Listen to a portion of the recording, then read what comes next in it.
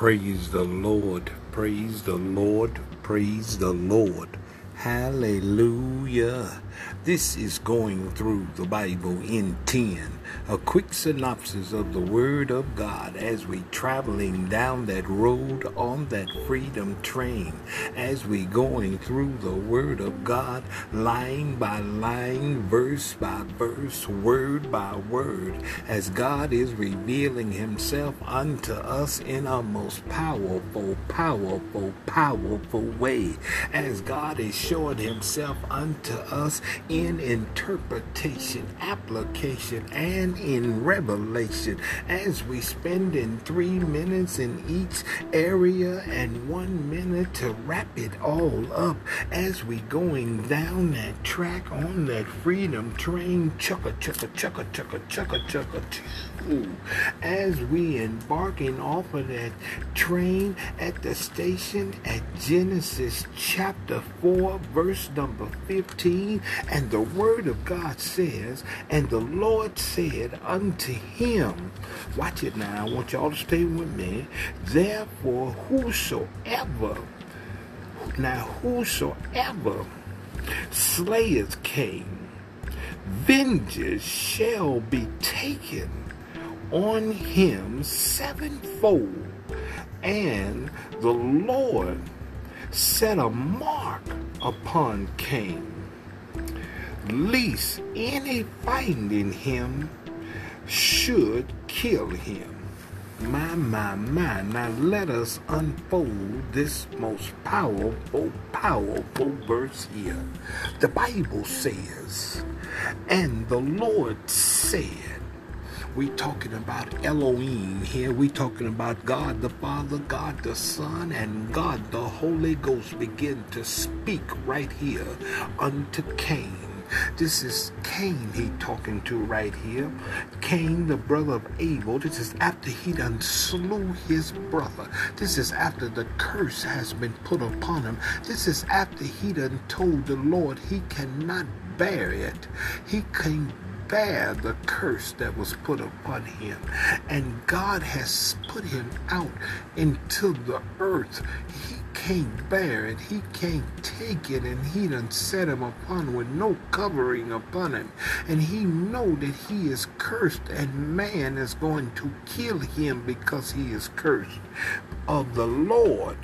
And God tells him right here, begin to talk to him. And God says unto him, he said, well, therefore, whosoever slayeth Cain. Now, this is why it is uniquely expressed that we never knew which number child Cain and Abel was, because Cain is expressly acknowledging that there is others around. So we don't know if Cain is the 5th child, the 50th child, or the 66th child, because we don't know how fruitful and how many children multiplied between Adam and Eve. Adam and Eve were to be fruitful and multiply, and the children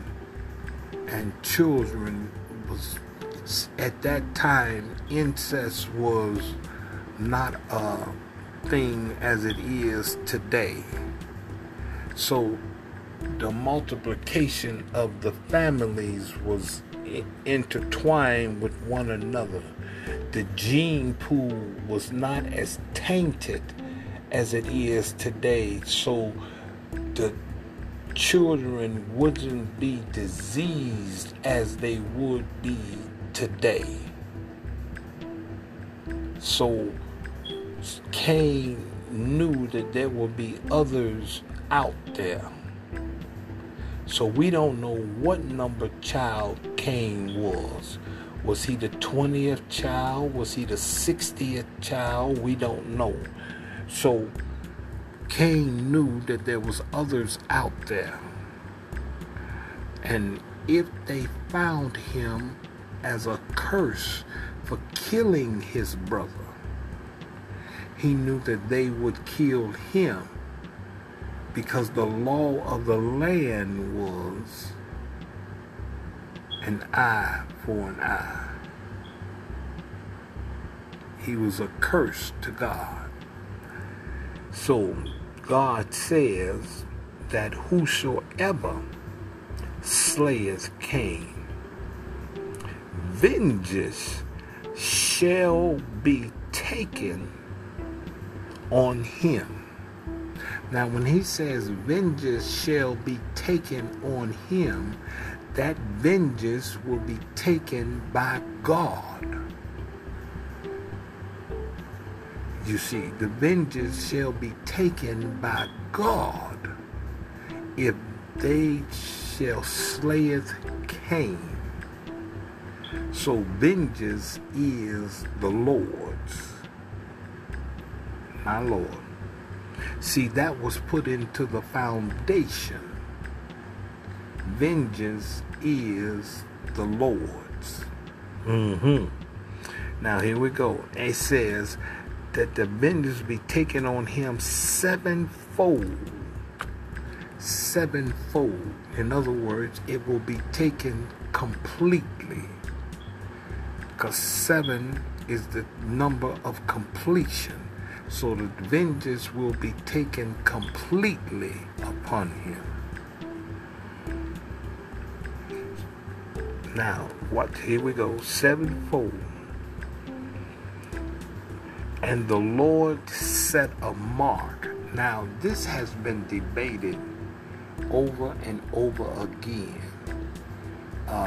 between theologians of what this mark was. Some people say it was an alopecia mark where, he had a light spot put upon him, and this went down through time, or this mark said that. Some people say this how the albinos got into effect. All kind of just things, but whatever the mark is, the Bible don't give exact acknowledgement of what this mark was. But whatever the mark was, it was a mark for which if anyone findeth him, they should not kill him. So it was a mark that evidently people would see and recognize that this was the mark of the Lord, and it meant not to kill this man. So it doesn't give how this mark was to be put upon him. It didn't give how all the people would know this mark. So we don't actually know exactly how this was to go into effect. But how do we apply this to our lives today? Now, I want you to understand that first and foremost, that there's going to be a lot of stuff done to us. We know this. We already know this. People are going to backbite us. People are going to talk about us. They're going to lie upon us. They're going to do us harm and whatever. But vengeance is the Lord's. We don't have to worry about it. We can pray about it, because vengeance is the Lord's. It's put into the foundation in the beginning. Vengeance is the Lord's. We don't have to worry about it. The Bible tells us to forgive, because the vengeance belongs to God, and you don't have to worry about it. God knows exactly what was done unto you. God has never been slumbering. He has never had his back turned where they did something so clever that God didn't know about. God knows about it, and God has seen. All we have to do is keep on walking in the ways of the Lord and let God be God. Because all shall stand before God and have to answer to every action that they have done. So we don't have to worry about it. And the great revelation to it is about if we don't have to worry about it, then we don't have to worry about the pressures of the fact that we have to be the one to determine what should be their penalty for what they have done. We don't have to worry about none of that, because can't nobody repay like God can repay. Like God can repay. Nobody can do it the way God can do it. And when God begins to give you the outward pouring of His protection and showing of His blessing upon you, He'll do it in such a way in the open where your enemies will see it and be at all, because He will prepare a table before your enemies. So, remember, vengeance is the Lord. This is our lesson today.